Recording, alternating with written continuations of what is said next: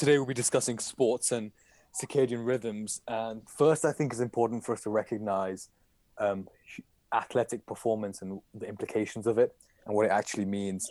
So, athletes at the top level, we're talking about Rafael Nadal, Roger Federer, Usain Bolt, Ronaldo, Messi, all these big names. They're always competing to get the extra 1% physiological advantage. So for the normal sports player, these 1% aren't as important. But when you're competing at such a high level, all these 1% add up. So today's, I think, topic of discussion focuses on is circadian rhythm important enough for athletes to be recognizing it as an influencing factor on their performance and their ability to reach peak performance.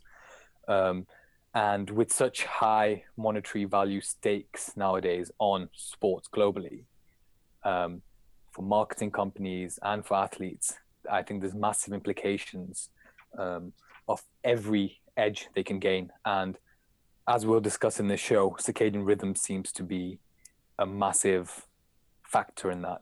What do you guys think? Royan, what are your thoughts? Yeah, I think so. Have you hit the nail on the head that these 1% margins are basically the difference between, a gold or silver medal, or basically not even showing up in the race. When you hit a certain level of athletic performance, 1 second or 1 millisecond can matter. I think the part I would add is that I do think there's something that, each of us can learn, even though we're not Olympic athletes or World Cup athletes or professional athletes, from this discussion. And that's the part I'm interested in, even though I'm not trying to win a gold medal or a silver medal in any particular race. I do want to be able to learn tips and insights that I can apply to my own life. I don't need 5 or 7% body fat to be happy and successful, but I don't want to develop pre-diabetes or diabetes. And so some of these lessons in terms of physiological optimization, I think, can be adapted to the masses, including ourselves. Yeah, I got to agree with both of you. I mean, taking it from like a high level perspective, like the amount of like effort that goes into like, finding ways to sort of, beat the competition, whether it's performance enhancing drugs, whether it's, testing out the latest, greatest technologies in terms of athletic, performance enhancement, whatever it is. Like to me, it's very ironic that it could ultimately come down to the fact that like the most essential thing and the most simple thing is really one of the most effective things in terms of performance, and that's just getting enough sleep and managing the body clock.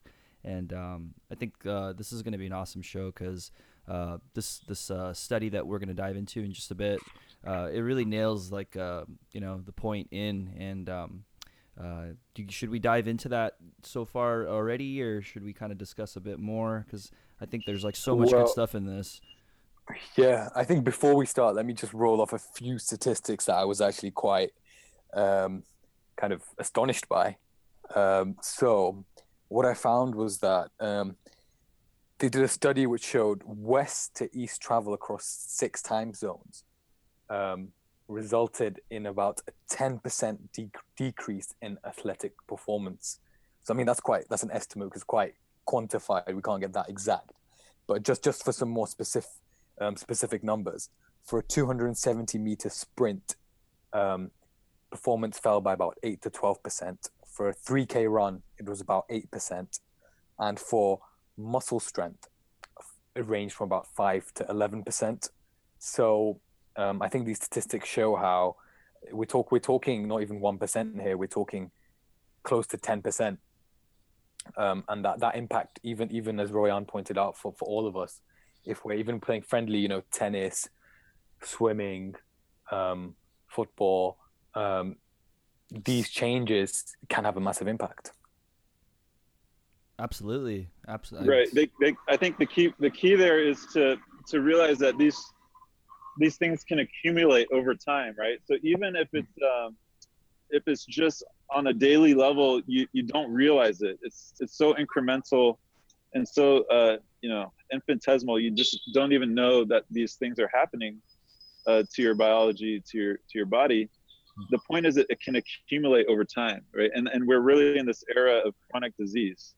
My favorite analogy for this, which is this controversial experiment you guys might have heard about, which is, they take frogs and put them in boiling water, and they jump out, right? The frogs touch boiling water and they get out within milliseconds. They save their own lives by jumping out of the water. But if you take the same frog and you put it in lukewarm water and slowly boil it over time, it sits in there and it stays until it boils over and dies, right? So it's a controversial study, which obviously hasn't been repeated in the modern era for obvious ethical reasons. But whether or not it's true and repeatable, it teaches us an important lesson. The metaphor is there, that we're really living in an era of chronic disease. So even something as subtle as the air we breathe might be impacting our overall health. But what about these circadian impacts that haven't even really been monitored or measured or quantified? As Sohaib, you were saying, a lot of these things are very difficult to quantify. So what we're really trying to do is kind of tear open a new realm of science that's really just emerging now, and showing like, look, here's the tangible effects. Here's the canary in the coal mine in a positive way, right? With these elite athletes and how it impacts their performance. But what does that mean for us, the rest of us in the coal mine that aren't on the extreme side of this, but are feeling it at the more moderate, mild levels, but every day for the rest of our lives? Yeah, I mean, if you look at a weightlifter, say if you've traveled and you've come and you're not hitting the numbers. I mean, a lot of people feel low in mood if they're not performing as well as they used to, and they start thinking of reasons. But if you're not aware of this physiological impact of the jet lag or circadian rhythm shift, it could just be due to that, when you'll be looking for different reasons, and that could be keeping you down. So I agree with you. I think identifying the science behind physiology and circadian rhythms is very important to all of us. Agreed. And I think that's what makes this new emerging science of managing the circadian rhythm and the body clock so important, is that it touches on everything from our physiology, our psychology, our athletic performance, our social performance, your work-life balance. I think all of it's sort of tied together somehow. And the one common denominator in all of it is that you typically notice that with poorly managed body clocks, that you're seeing poor results on all those different levels, or at least not results that are good enough where they should be. And I think it's definitely a long-term goal, I believe, of O-Waves and of science in general, to be able to provide, quantitative, objective data that can, clearly demonstrate that, this is a really important thing, and that maybe we've been overlooking it for a little bit too long. But that's what makes it so awesome that we do what we do, is that we can provide insight on such an easy thing. It's such an easy change for most people to make versus, some of the other things when it comes to diet or lifestyle, nutrition, work habits. Those things are a lot more difficult to change, but I think it's awesome that you could just tell somebody, look at all these amazing benefits that come from just being a little bit more on top of that body clock, making sure that you're getting your 7 to 9 hours. And I think we're at about 10 minutes in, and this study is going to be a very good example of that. The study that we're going to focus on is the Stanford University study, just for listeners to know exactly that want to back reference in case you guys want to read it. It's not too long. It's really actually a really great read. It's called Circadian Rhythms and Enhanced Athletic Performance in the National Football League.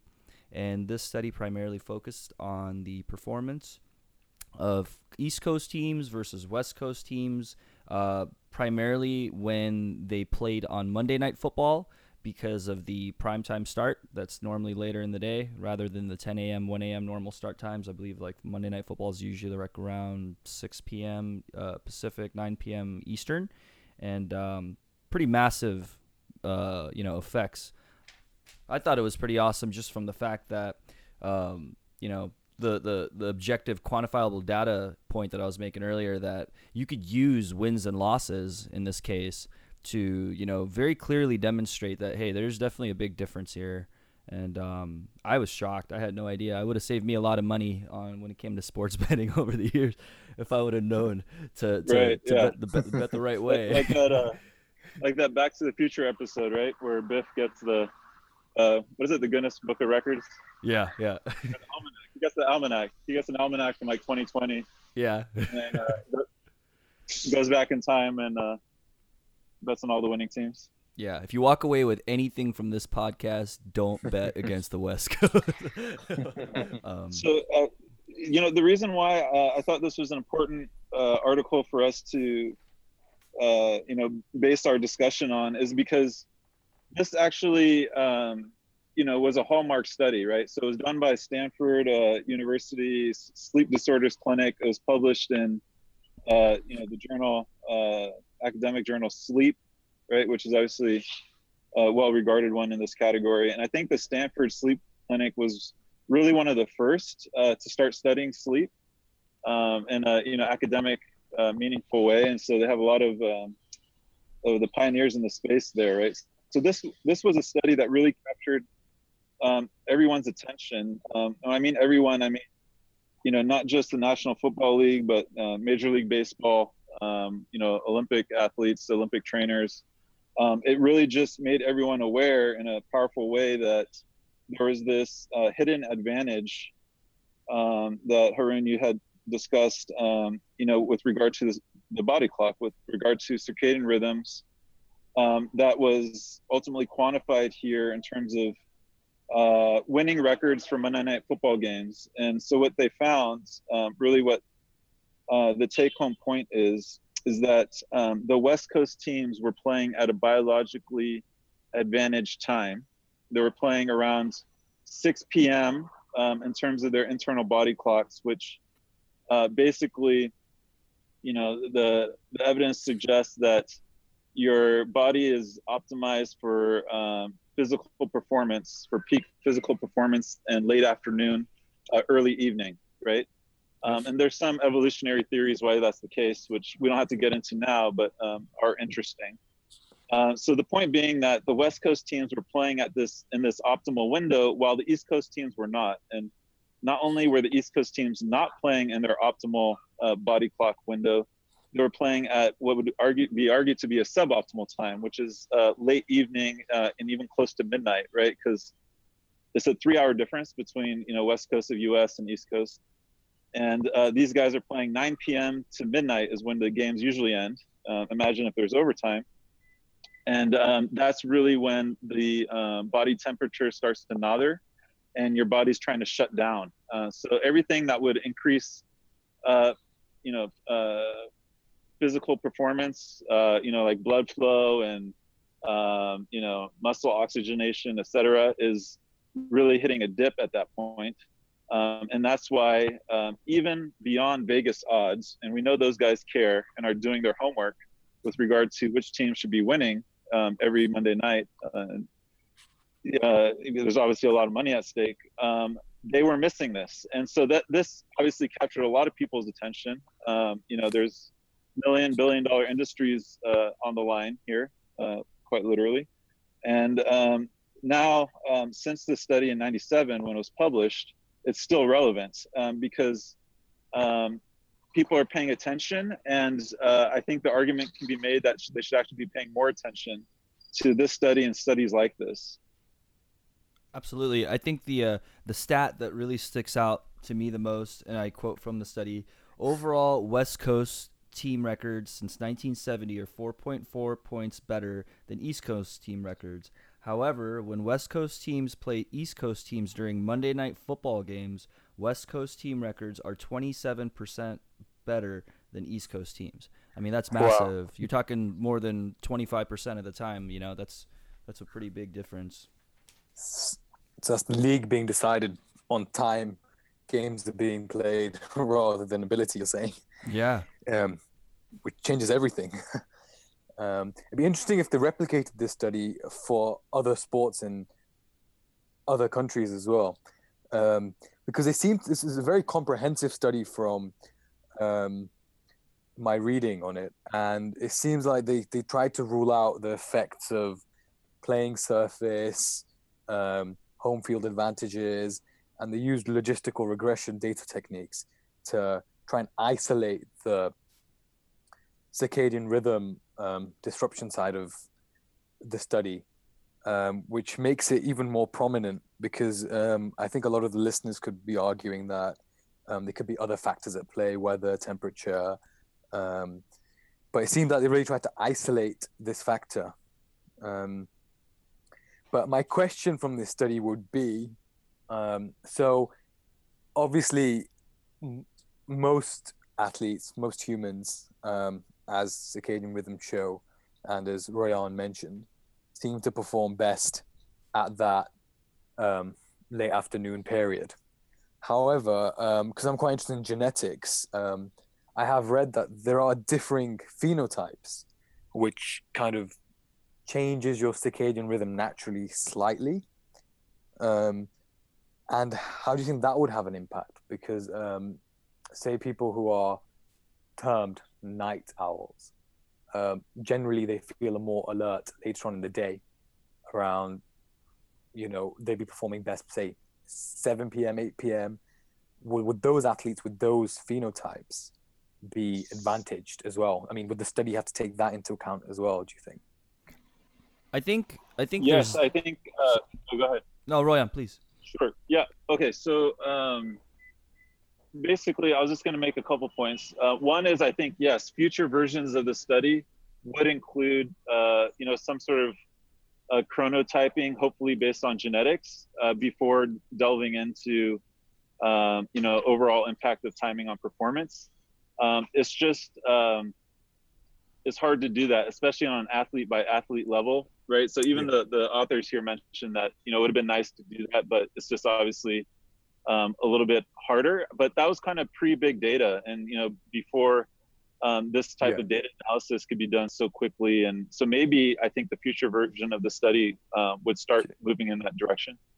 Just one more, right? Sorry, just one more point I'd like to make is, this whole concept of differentiating night owls versus morning larks based on phenotype in the human species is very difficult. It's actually mostly theoretical at this point. And the big reason why is because there's so many cultural, environmental influences at play. And so there's a circadian biologist from University of Colorado.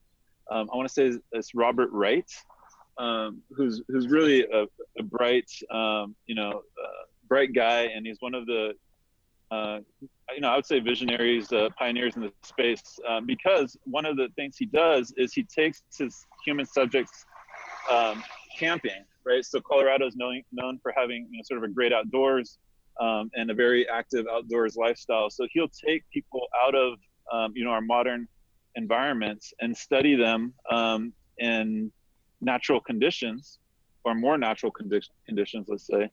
And there, all these self-described night owls immediately turn into morning larks within a week of being outdoors. Wow. So it really confounds, that sort of at least user-based phenotyping. And so trying to determine, if you're a night owl or morning lark or somewhere in between is very difficult in the modern era. Exactly. And a lot of it, as you said, probably habitual. Probably because why did we not have night owls in the past, but now we do? Could just be, as we talked about in the past, technology keeping people awake and new habits forming. So does our body adjust to these shifts? I mean, would you say some athletes physiologically, would they cope better than others? Is there a variation between people naturally adjusting to the jet lag? I think multiple factors probably play into like whether or not the athlete or even like the individual like regular person like yourself or myself could acclimate faster or slower. I think overall diet, nutrition, those things play like a key factor in like determining like how well are you going to be able to acclimate to this new time zone. And for listeners that aren't as familiar with like the physiology and whatnot, so like our systems are built where we have our sympathetic fight or flight system, and then we have our parasympathetic rest and digest system. And those are two systems that are constantly having to sort of do a yin and yang based off of how we, make decisions. Are you getting up at 11 o'clock at night, right before midnight, to go eat a snack, or are you not? Are you staying asleep so that your body can rest and just completely, be in full recovery mode? Are you constantly anxious? Are you nervous? Are you turning on like this fight or flight system when you should be nice and relaxed because you're not meditating at night? Or maybe you're not doing simple exercises to sort of retrain that body clock and that circadian system. I definitely feel that we're creatures of habit. And, I hear it from my patients all the time, and they sort of, present it with a very like dire sort of like, well, this is the way that I am, and so that's not going to work for me type deal, where I strongly emphasize the fact that it's one decision at a time. It's one good decision at a time, right? And if you make one good decision, that leads to another, that leads to a bunch, suddenly you're living a different lifestyle. And I feel like that applies very much so when it comes to managing the body clock. And I feel like that's a big part of it. And, that's probably a bigger discussion than what we're probably focusing on here. But I definitely feel that we have a lot of control. What do you guys think? Yes, it's applicable to the whole population. But if we just take this study in isolation, did they do anything about this? Have they? So if we're saying the time these games are being played is having such an effect, do you think do we have to almost biohack the sports coaches and, like you mentioned, acclimatization, come for the game a few days before, change their meal times, increase and decrease light exposure depending on the time of the game, trying melatonin supplements? So are we talking about players or athletes kind of biohacking and adjusting and recognizing the circadian rhythm shifts and the time zone travel? Or is it something the league should take into account and schedule games at points where there's no unfair advantage? Yeah, that's happening, right? So the Golden State Warriors, right, who won the NBA championships, they had a sleep coach, dedicated sleep coaches, actually. Okay. And so ESPN was tracking that. So this knowledge, so this study was published in 97, but obviously the knowledge has increased, and we're kind of making the point again that, elite athletes, people who get paid and where millions of billions of dollars are at play, are paying careful attention to this. But I really think that there's implications for the rest of us, which was why I think these topics are still, worth discussing for quote unquote the average person. So ESPN now has I forgot the what they call it, but like a sleep alert, and they actually have experts, right, who predict odds of NBA teams winning games based on the schedule and their travel and the time zones, and they are accurate over 60% of the time. Right. And so these things are still playing a role in major league sports. And actually, so the reason for the season, the reason why we're talking about this now is because World Cup is going on. And I don't know how much internationally, I know in the United States it's a big deal. And I know in Europe, they're very savvy about this too, especially given the northern latitude. Yeah. But I think globally, I don't know if people are really paying attention to this on, at least with regard to soccer, professional soccer. And I would, based on this Monday Night Football study, I wonder how much it's impacting World Cup results. I don't know. On that note, I'm sure that the two of you guys, soccer fans like myself, are aware. Recently, when the Iranian national team played Portugal, the Iranian fans were gathered, I guess like hundreds, maybe thousands of them, outside of Portugal's team hotel, and they were basically like using the vuvuzelas and creating as much noise and racket as possible, specifically to keep Cristiano Ronaldo awake, and it worked. Because he actually came out and acknowledged that, like, yeah, I see what you're doing. And he made the sign that I'm trying to go to sleep, and they didn't listen. And they went the whole way through the night. Ultimately, that was classic. That was hilarious. Yeah, so I think the Iranians are onto it. They know. Well, I mean, that's quite substantial, this study and what we've discussed. So, yeah, in the World Cup, I know England, so I can talk from an English perspective. I think England always try to take these factors into account. They're one of the teams which are quite analytical when it comes to things like this.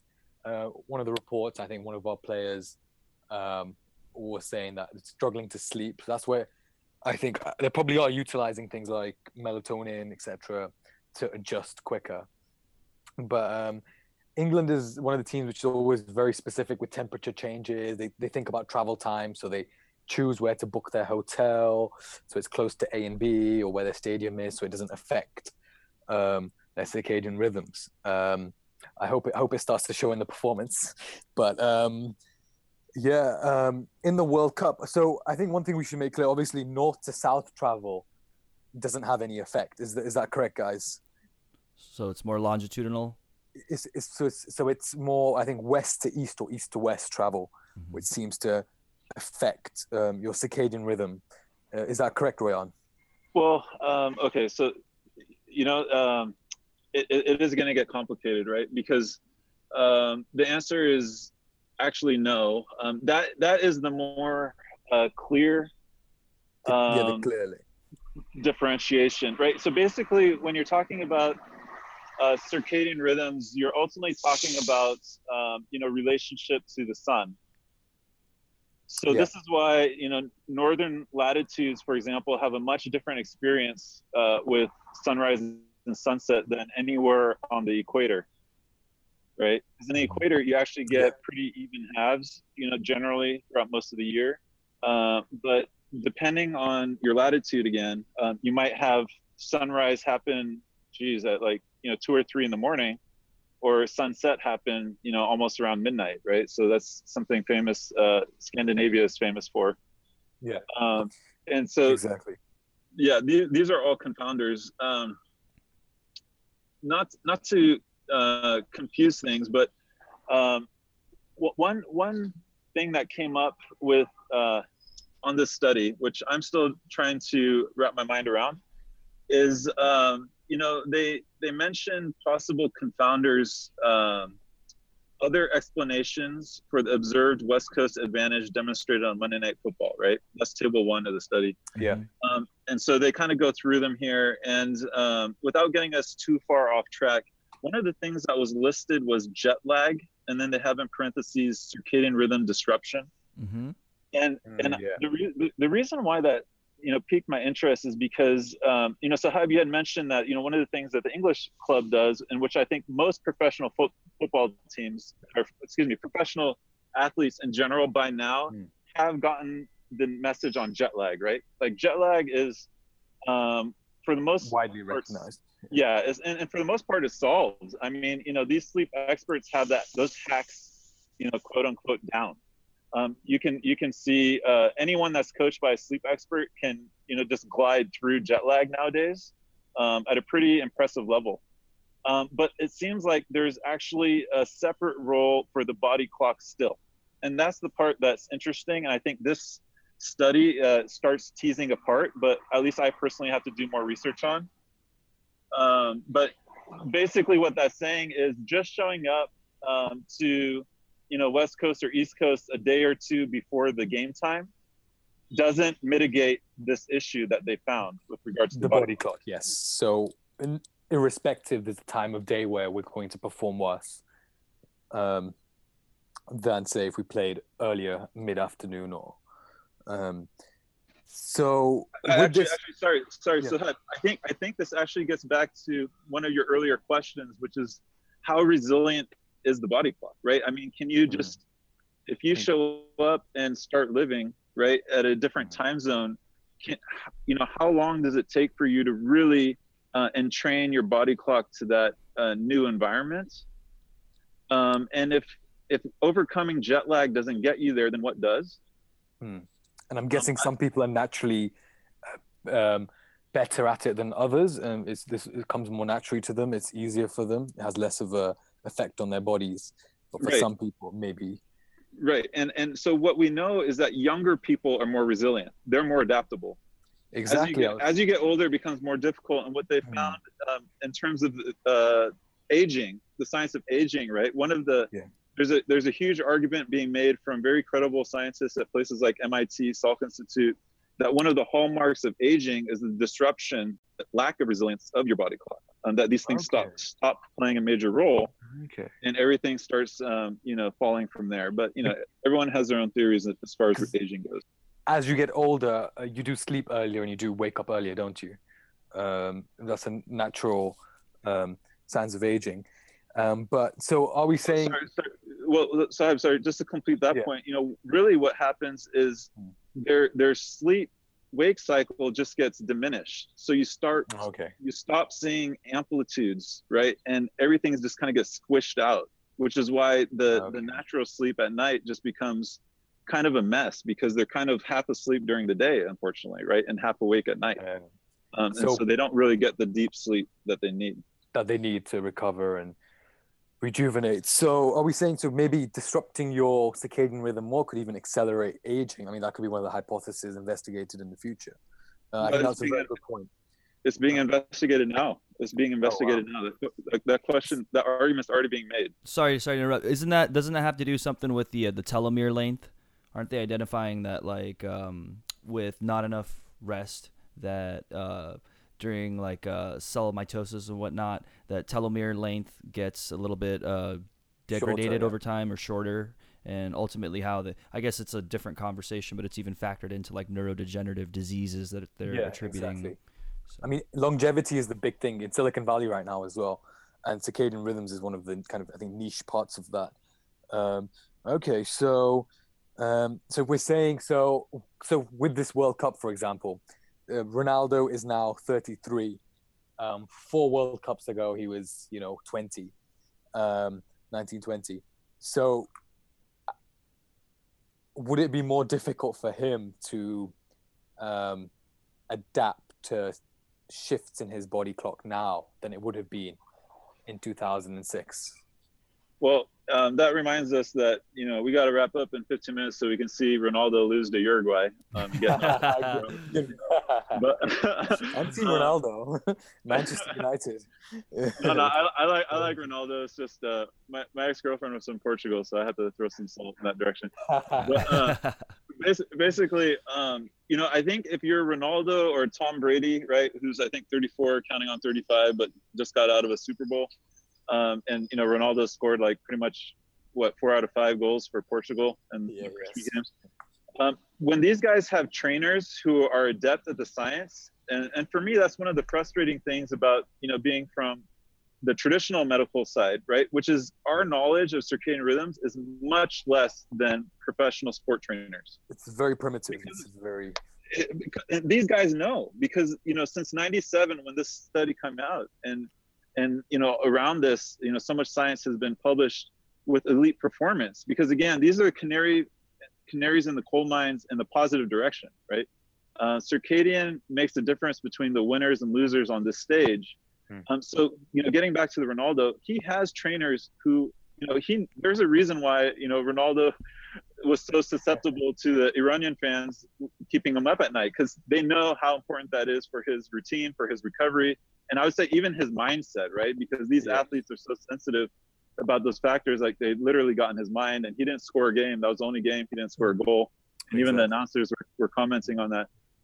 So, the point is that when you have the right trainers and when you have the right knowledge and you implement that knowledge, I think you can keep a resilient body clock into your 30s, into your 40s, ultimately to your 60s and 70s. I think that's part of our mission. Through these discussions, through the software that we're building, et cetera, is to keep our body clocks more resilient.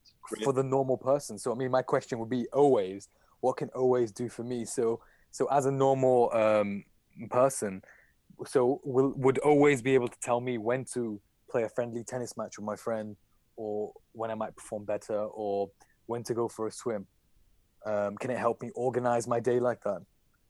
Well, and actually, Sahib, this gets into what we were talking about even before we started the podcast, which is really what, I think O-Waves needs to do, is become sort of a digital version of whoever the heck Ronaldo's coach is, right? And he doesn't just have one coach.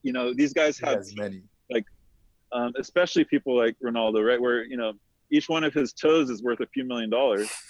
Yeah. Seriously. So that's a discount. So the point is, right. That's because he's 33. It used to be $10 million. Right? Yeah. Depreciation. Right. I hate to think how much my toes are worth. Oh God, I think people would pay to get rid of them. But basically, I think where were we?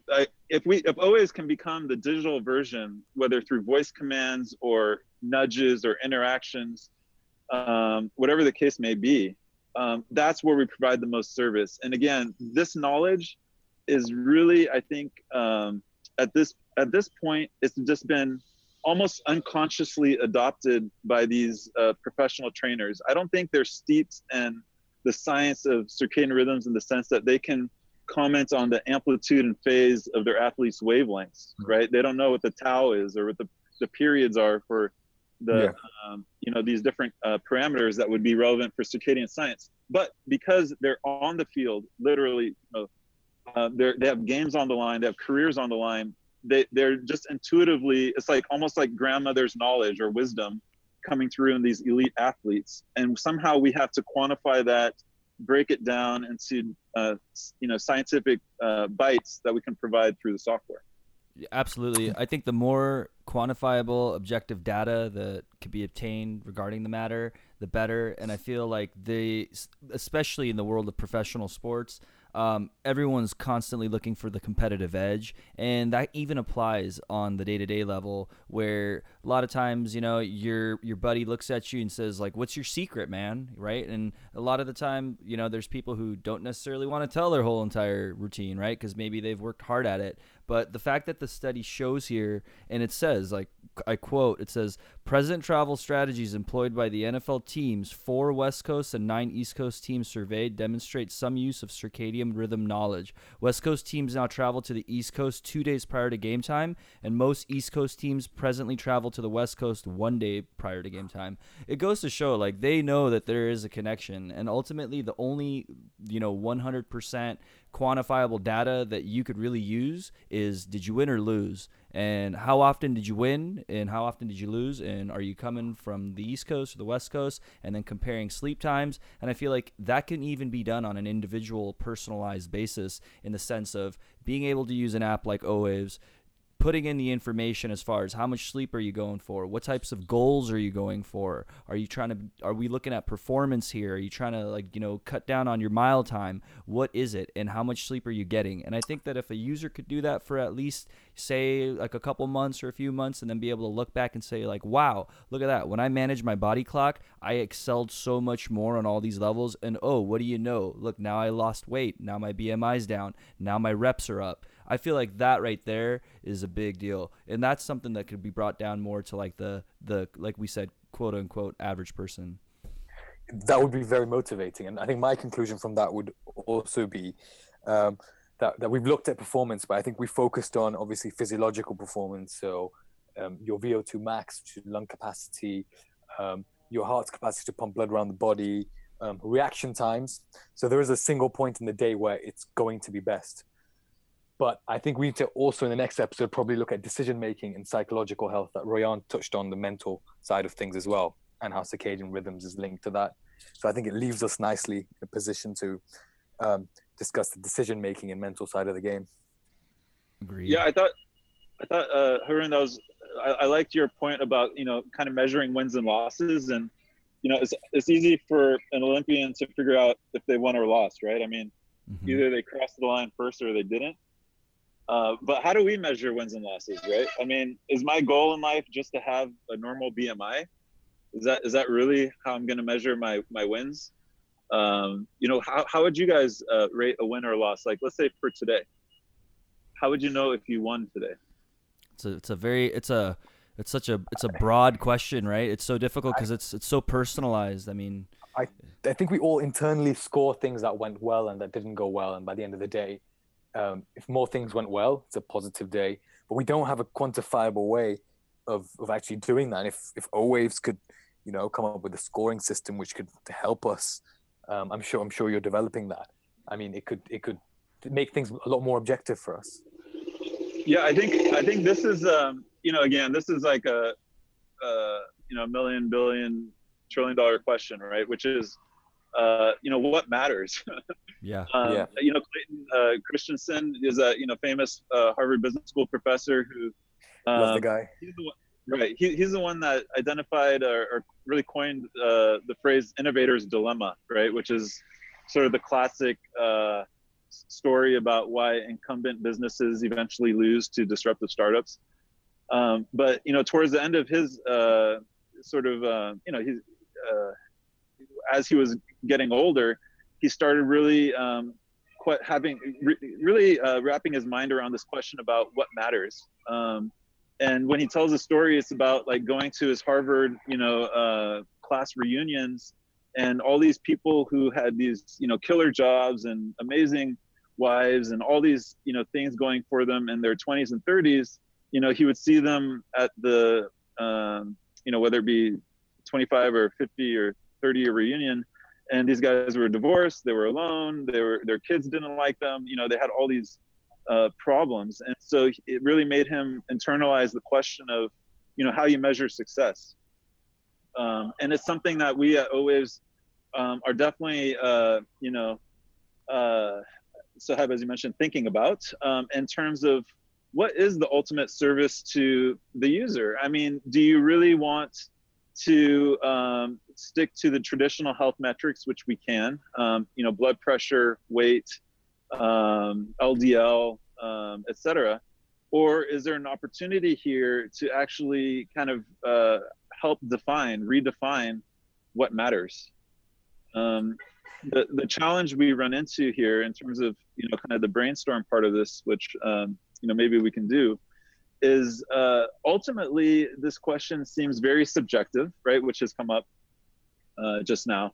And the challenge is actually this: if it's subjective, that means that the user, him or herself, has to actually enter in, like, let's say just, mood or happiness, 1 through 10.